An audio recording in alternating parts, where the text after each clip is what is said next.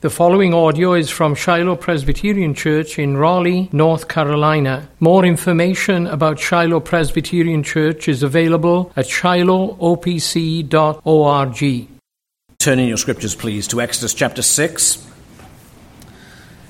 Exodus chapter 6, beginning at verse 14, reading through to chapter 7, verse 13.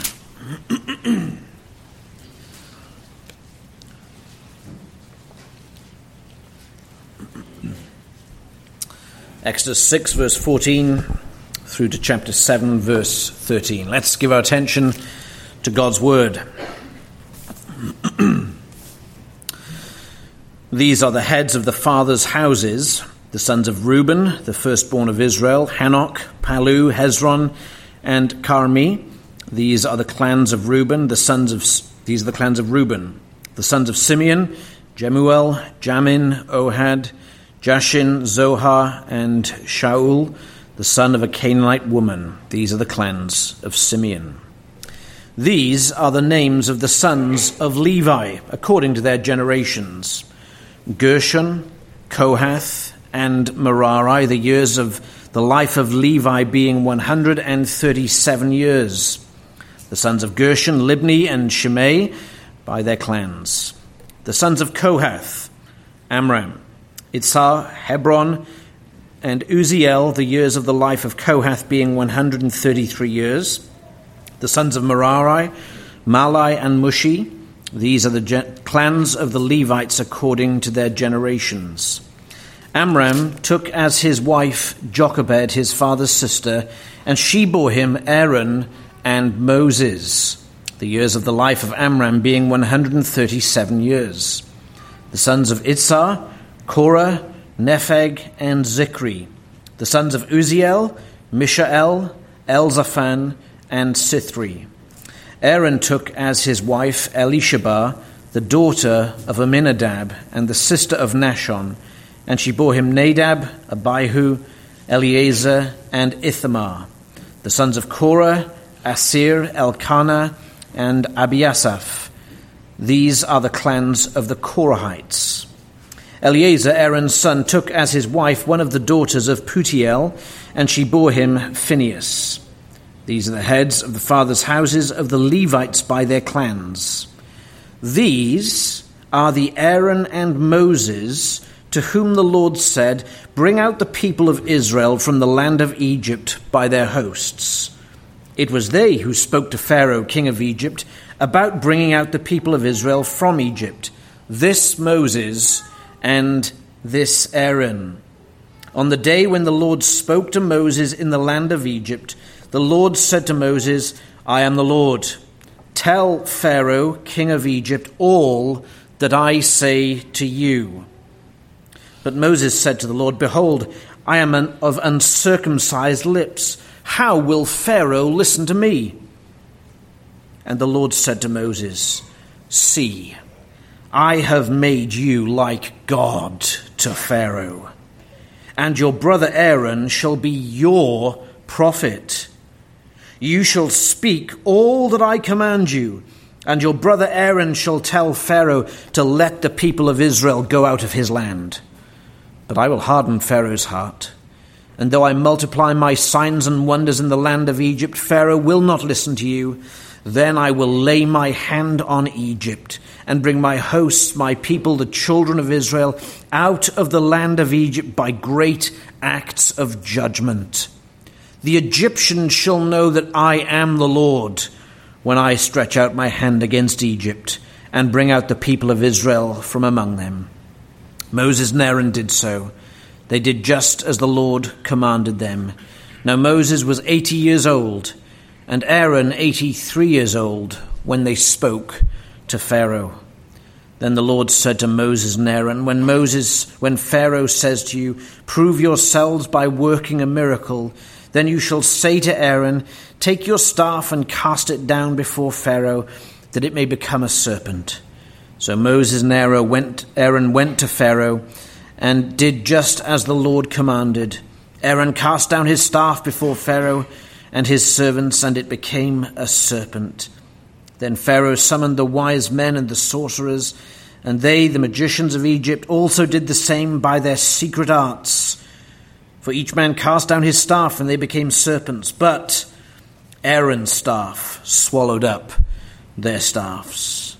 Still Pharaoh's heart was hardened, and he would not listen to them, as the Lord had said. Amen. Thanks be to God for his word. Let's pray. Lord, how excellent you are. How excellent is your word. How great your power. And now, Lord, we pray by that almighty power, work in us. Give me words to speak, Almighty God, and give us all ears to hear what your Spirit has to say. May Christ be exalted, and may our hearts be encouraged and strengthened. For we pray this in Jesus' name. Amen. Please be seated.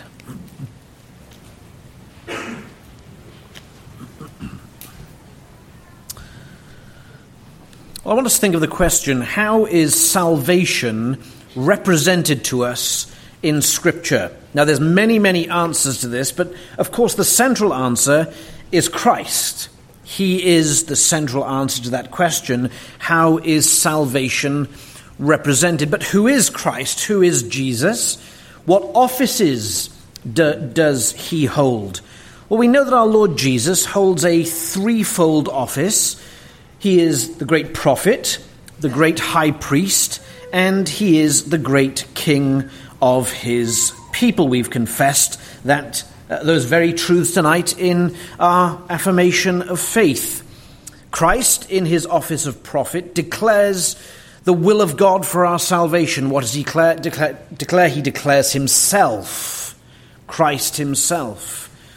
In his priesthood, he serves as the great mediator between God and man, and in his kingship he conquers and rules all his and our enemies. How then do we see Christ as prophet, priest, and king? Well, we see it first of all here as Moses represented to us as a prophet, a priest, and a king. Moses, in a typological way, that means what we see of Moses will shed a light upon the Lord Jesus Christ thousands of years later.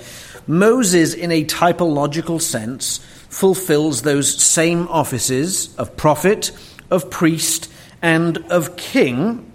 And thus God, at the time, was representing Christ to the children of Israel through Moses, the mediator of the Old Covenant. And now as we, New Covenant Christians, read of this section, speaking of Moses, this Aaron, we again will be drawn unto the Savior through the offices of prophet, of priest, and of king. It's a very simple outline tonight. Moses the prophet, Moses the priest, Moses the king. Of course, we're not going to stop at Moses by any means. We'll rush forward, as it were, to see our Savior also pictured for us as he ministers salvation for his people. So this is not some abstract theological discussion on the threefold office of Moses or of Christ. This is how salvation itself comes to God's people. Christ as prophet, as priest, and as king. Let's look at Moses then, first of all, as the prophet, as he's represented as such in the passage before us and in the passages round about our text this night. As we've moved into Exodus 5 and 6, one of the themes that we pick up on is a focus upon identity. The identity of the main characters of the narrative in Exodus. We're reintroduced, first of all, chapter 5, verse 1, to Pharaoh. Pharaoh is the enemy. He is the seed of the serpent. He is working on behalf of Satan. He is, in that sense, an antichrist. But then we're introduced also to the Lord, Yahweh. And the passages are full of the Lord's self-declaration about who he is and what he's going to do, even spoken to Pharaoh.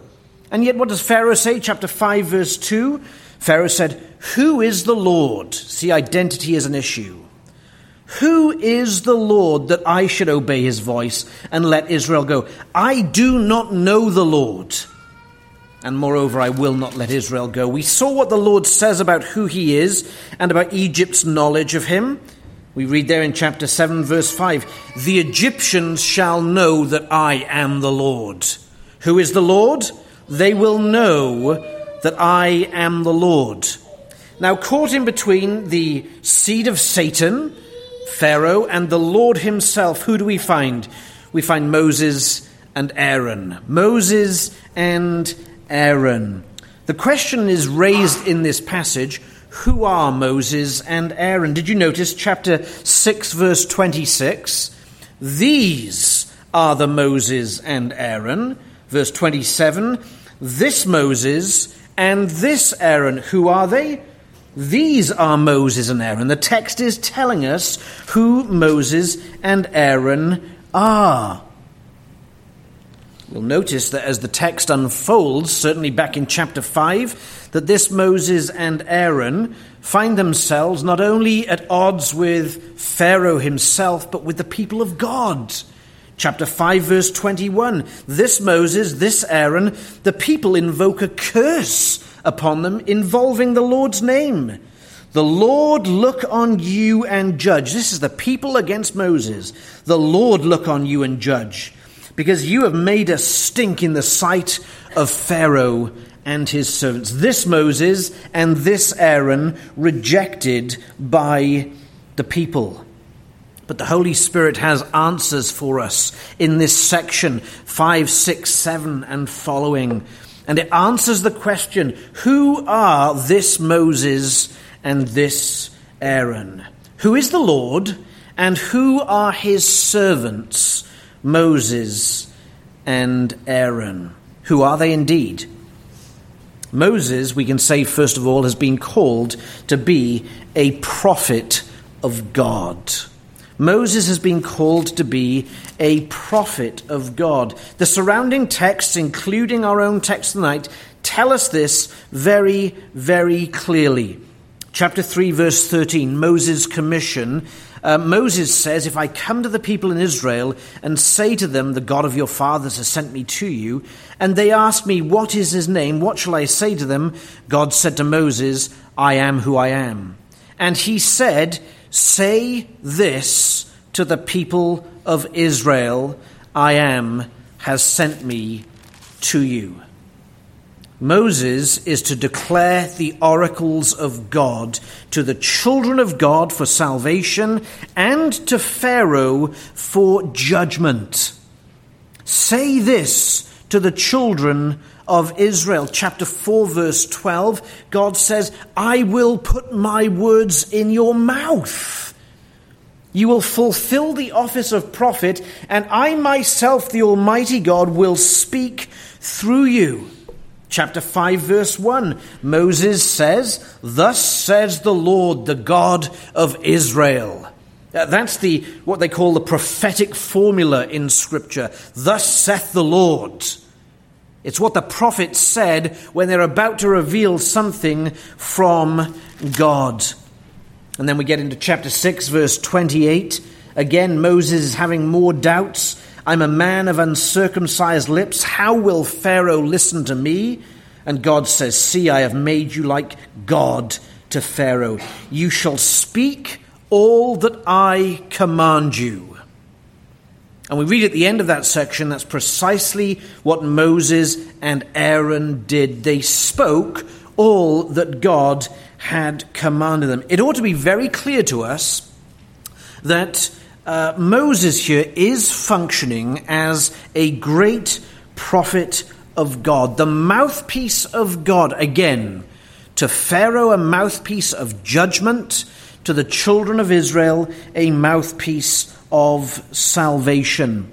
And really, that's what prophetic utterances principally consist of in Scripture. There is the call to holy living and repentance, the promise of salvation, and the assurance of judgment, even to the people of God, if they do not listen to the prophet of God. Moses goes down to Egypt.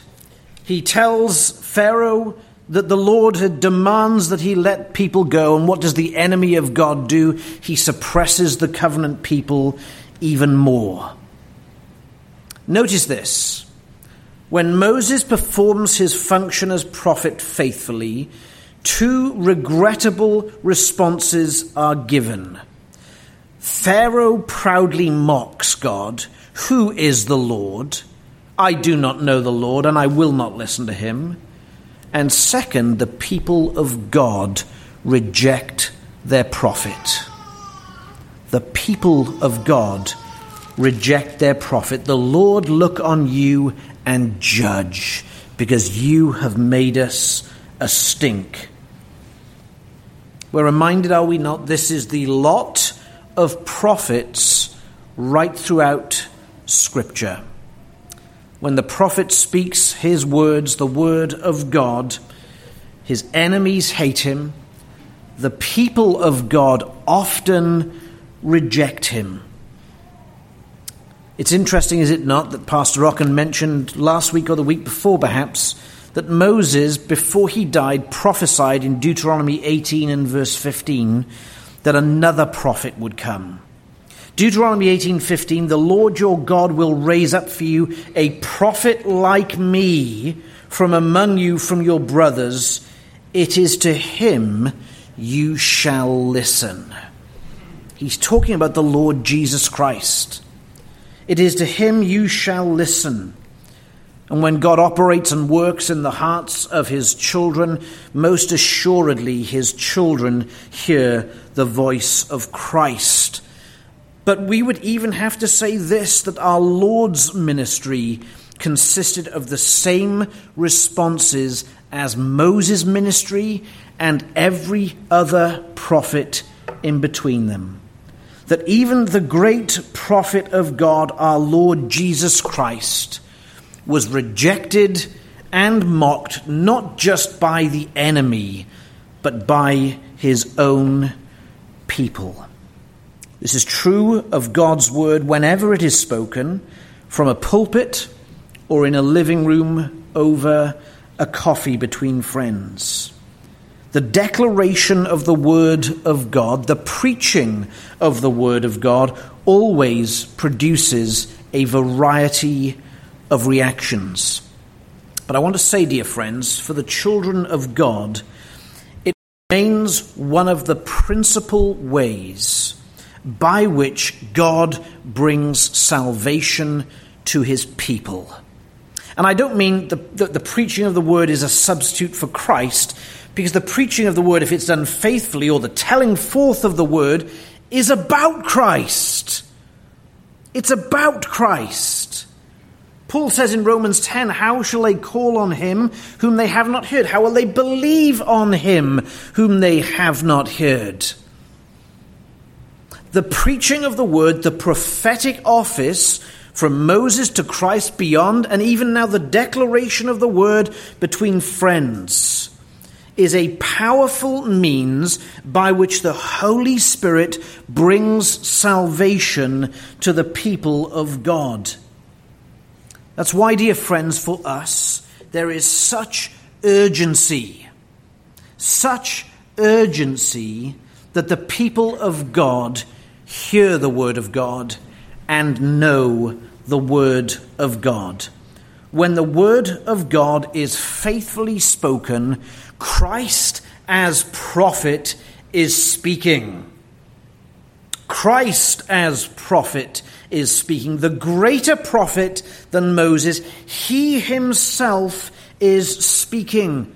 That's to say, dear friends, in this covenant community, each of us in our different callings and settings and circumstance, different family circumstances, different individual circumstances, we must be people who receive the prophetic office of Christ as mediated through the word. We must be those kinds of people. We just must. Because to reject the word is to reject Christ as prophet. We must raise our children to be children of the word. You can't just leave it to chance. You can't just hope they'll get enough on Sundays. We ourselves can't just leave it to Sundays. We must be people of the word. We must be those who receive Christ on his terms, as we heard this morning. He is the great prophet of God who reveals to us the will of God for our salvation. The will of God for our salvation is Jesus Christ. And we must receive him, and we must receive his word. That's how Christ ministers and outworks our salvation, almost as it were on a daily basis, preserving us, keeping us, building us up in grace and in holiness through his office as prophet by giving us the word. Moses was indeed a great prophet, but Christ is far greater a prophet. But Moses is not just a prophet in the narrative before us, speaking the will of God to the people of God. He is also a priest. A priest, and that's really the point of our text, beginning at verse 14. That's really the point of the genealogy, with all those obscure names. But really, you'll notice the terminology starts with the sons of Israel, but terminates in the sons of Levi. It's according to Levi's line that Aaron and then Moses are born. Who are this Moses and Aaron of verse 27? The simple answer is they're Levites. They are Levites. They belong to the priestly tribe. In fact, we can speak of Aaron as being the prototype, the first of his kind within the Levitical order. Aaron, not Moses, by the way, Aaron the oldest and his sons after him, they are of the priestly tribe. What do priests do? Well, priests mediate between God and man. The priest represents God to man and represents man to God in matters of sin, salvation, and worship. A priest is a mediator between God and man in matters of sin, salvation, and worship.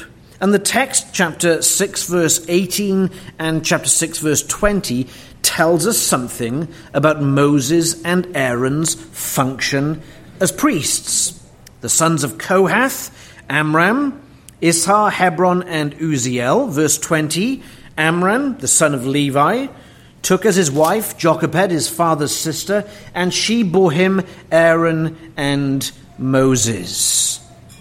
So we have there the clear lineage of Aaron and Moses. They're the sons of Kohath. They're of the clan of the Kohathites.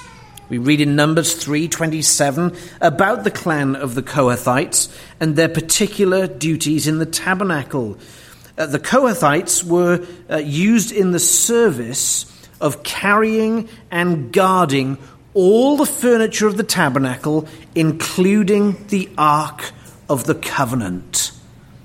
That's how important this clan was. They were used in the transportation and guarding of all the paraphernalia associated with tabernacle worship and temple worship, including the Ark of the Covenant. Aaron is the first, the prototype, formally so, of the Levitical priesthood, and his particular clan would take care of the items of the temple and tabernacle. Lineage, from the genealogy, lineage clearly shows us that there is a priestly line and idea being outworked through the life of Moses and Aaron. But notice it is Aaron who historically then will be the first of the Levitical priests, not Moses. Moses was not a Levitical priest, though he was of the line. He was not ordained to such, but nonetheless, Moses' priestly office, in a very real sense, supersedes that even of Aaron. Aaron, the great high priest of the nation of Israel. We see Moses' priesthood. I don't know of what order of priesthood he was. I called Pastor Rockin this afternoon to see if he knew. He didn't know either, so we're in the dark. But I want to say to you, friends, that Moses' priesthood, and we'll see this replicated in his prophetic office and his kingly office, supersedes that of the Levitical priesthood. Yes, he's of the Levitical line, but not a Levitical priest. I want to say to you, friends, that Moses' priesthood is most closely aligned with the priesthood of our Lord Jesus Christ. How is that? Not a Levite, not ordained. He was a Levite, but not ordained to the Levitical priesthood. We see Moses acting as the single priest on behalf of the nation. How does he do it? Well, he regularly represented the people to God. Think of the history of God's people, particularly the golden calf, particularly the instant after that where he's pleading, interceding on behalf of the people to God, that God would not forget his promises, that God would not blot them out because of their wickedness. Yes, we see him functioning very clearly in a priestly setting in his representation of the people to God. But we also see him in a priestly sense representing God to the people. How do we see that? Well, in his great act as the mediator of the old covenant. Who is it that ascends onto the mountain of Sinai when God is making the old covenant? There's one person and one alone. It's Moses. And Moses comes down with a word from the Lord, speaking to the people. And it's Moses who goes onto the mountain when the elders are afar off to sacrifice, Exodus 24, so that the covenant can be ratified in blood. Very, very clearly, friends, we see Moses here of a different order to the Levitical priests. In fact, he is priest to the priests of the Aaronic order. Moses, the great mediator of God, the great priest of God. It's critical to understand Moses' role on behalf of God and behalf of the people in the Old Covenant. Without Moses, the Old Covenant isn't made. Now, God could have raised up another mediator, and he would have, but without Moses, the Old Covenant is not made. Because God appointed Moses to mediate between him and the people. And that reminds us, does it not, of what the writer to the Hebrews says in Hebrews chapter 3. There's a contrast there between Moses and the Lord Jesus Christ, and particularly with respect to the office of priest. Chapter 3, verse 1 of Hebrews, "Therefore, holy brothers, you who share in a heavenly calling, consider Jesus the apostle and high priest of our confession." High priest, that's the terms of reference. Verse 3, "For Jesus has been counted worthy of more glory than Moses." There's the point of comparison again. As great as Moses was, Jesus is of greater glory than Moses in his priesthood. Why? The answer is in verse 5. "Now Moses was faithful in all God's house as a servant." Verse 6, "But Christ is faithful over God's house as a son."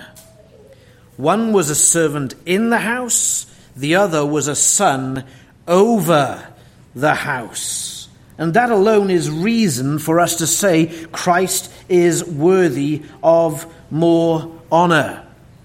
But isn't it interesting that one was a servant, the other was a son? What's the point of the writer to the Hebrews saying that the mediator of the new covenant, Jesus Christ, was mediator as a son? Well, the point is there in verse 6 again. Jesus as a son does this. Christ is faithful over God's house as a son, and we are his house, if indeed we hold fast. Christ is faithful over the house, and we are his house. The writer's saying not only is Christ a greater high priest than Moses, not only did he offer up better sacrifices than Moses, not only is a better mediator than Moses, not only did he give us his perfect, spotless righteousness, which Moses could not do, but Christ is the Son over the house, and he is building the people of God into the living house of God. Think on this, friends.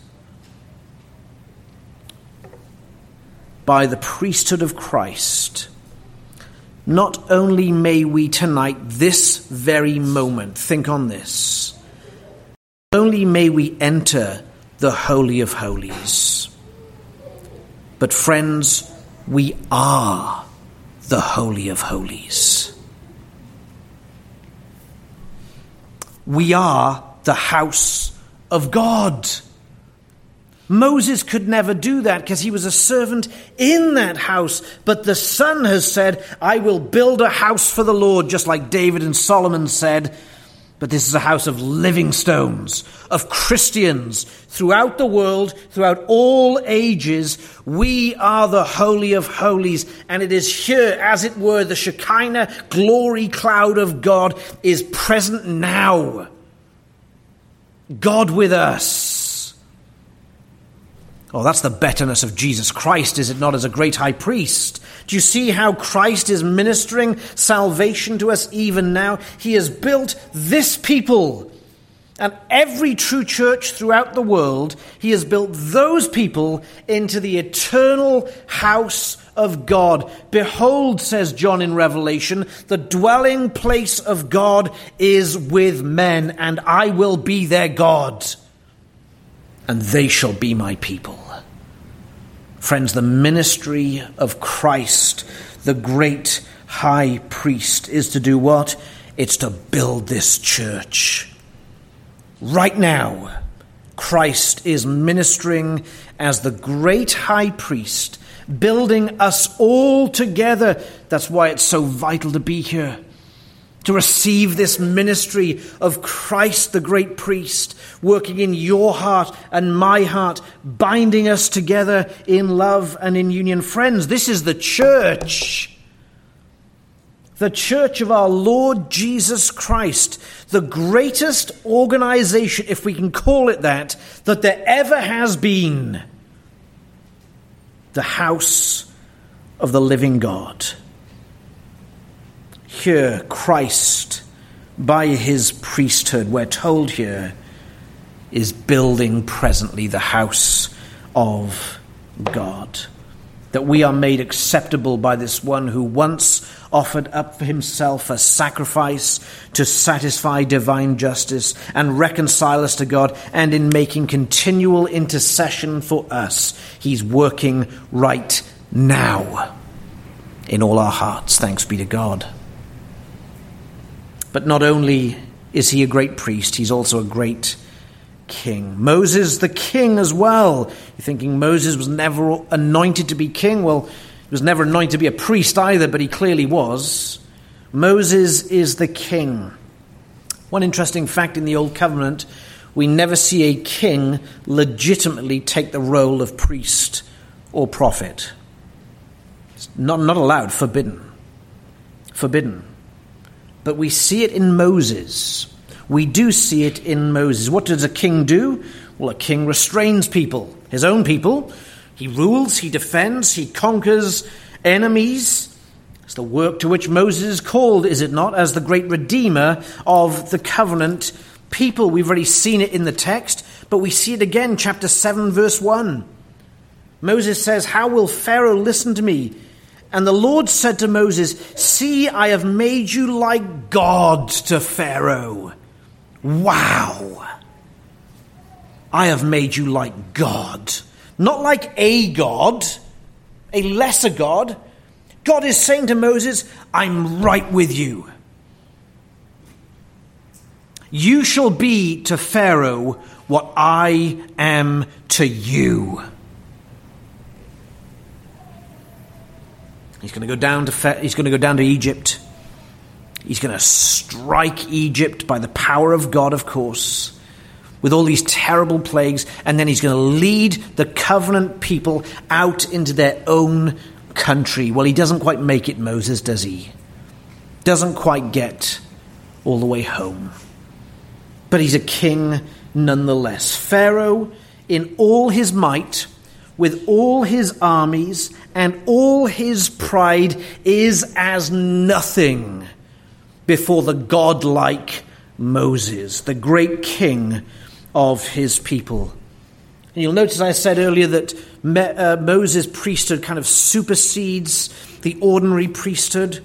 Well, so does his kingship. Because yes, we said that Moses is most definitely called to be a prophet, but what do we read here? You will be like God to Pharaoh, and Aaron shall be your prophet. Isn't that staggering? That the great prophet of God, Moses, himself had a prophet, because here he is elevated to the role of king and redeemer, physically speaking, of his people. And God, through his king figure Moses, is going to multiply wonderful signs in Egypt. We're going to see it, first of all, with the staff of Aaron and the staffs of the magicians in Egypt. How did their staffs turn into snakes? By the power of Satan. Make no mistake, that's what's going on here. Satanic power vying for control with the great God. But the kingly aspect of it is seen in what?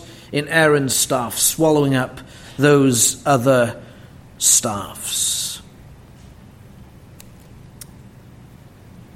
And yet when we think of Moses as king and the kingly office, we're never to look to him alone. Because behind Moses is the covenant God. Chapter 7, verse 3. But I will harden Pharaoh's heart, and I will multiply my signs and wonders in the land.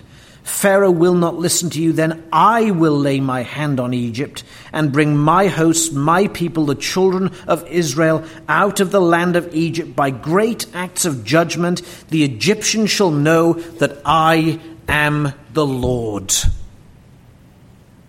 That I am the Lord. Behind Moses is the covenant-keeping God. And so much so would he reveal himself through acts of judgment that the Pharaoh who said, "Who is the Lord?"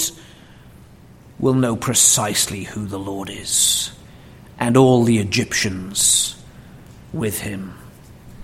Moses' kingship, as great as it was, is a mediated kingship, isn't it? It's a temporary, it's not inherently his, and ultimately it's curtailed by his death.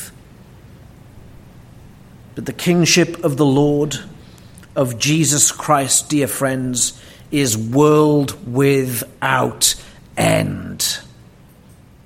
World without end. Moses died, but yes, Christ died, but even in our Saviour's death, he remained the eternal King.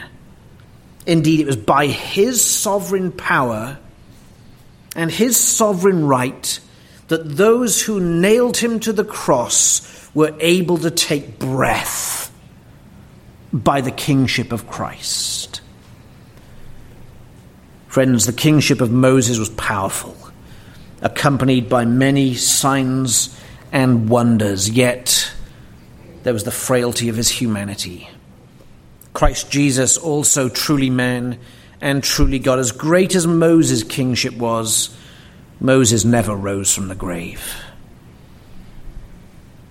King Jesus did.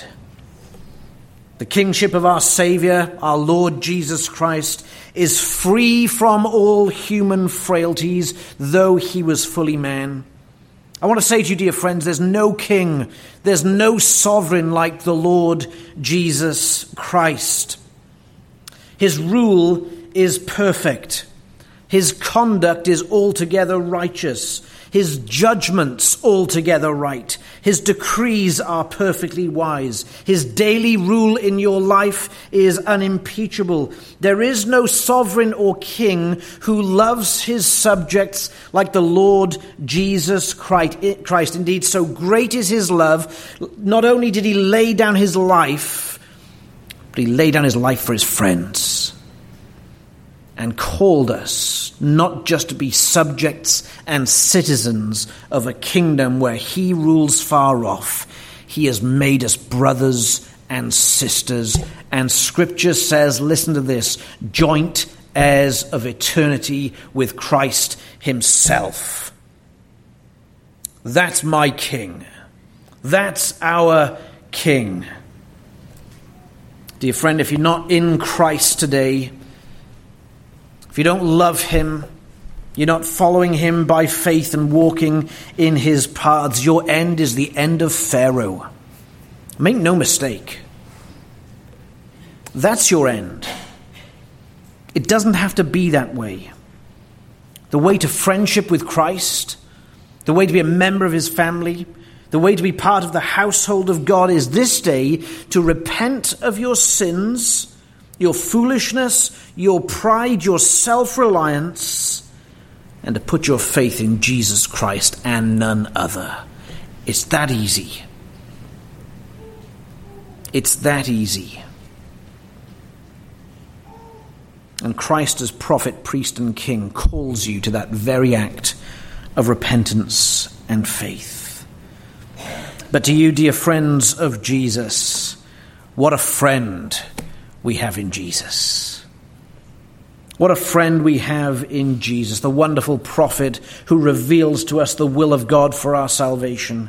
That wonderful, great high priest who gave himself up as an offering for our sins.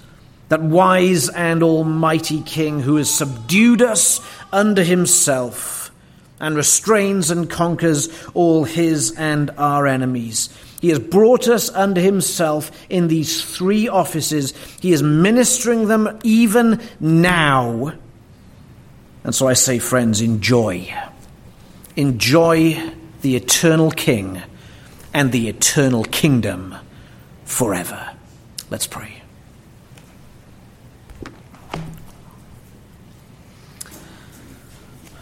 We bless you and magnify you, Almighty God. Lord Christ, in all your glory, in your wonderful offices, as you minister salvation, grace, and preservation unto us now.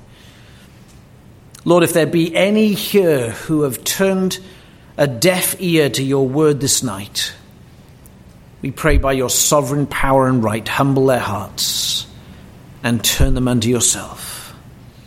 And to your children, Lord, who love you and desire you imperfectly and struggle and fail each day, Lord, we pray, write these truths upon all our hearts, that we might rejoice in you and your great goodness to us. For we pray in Jesus' name. Amen.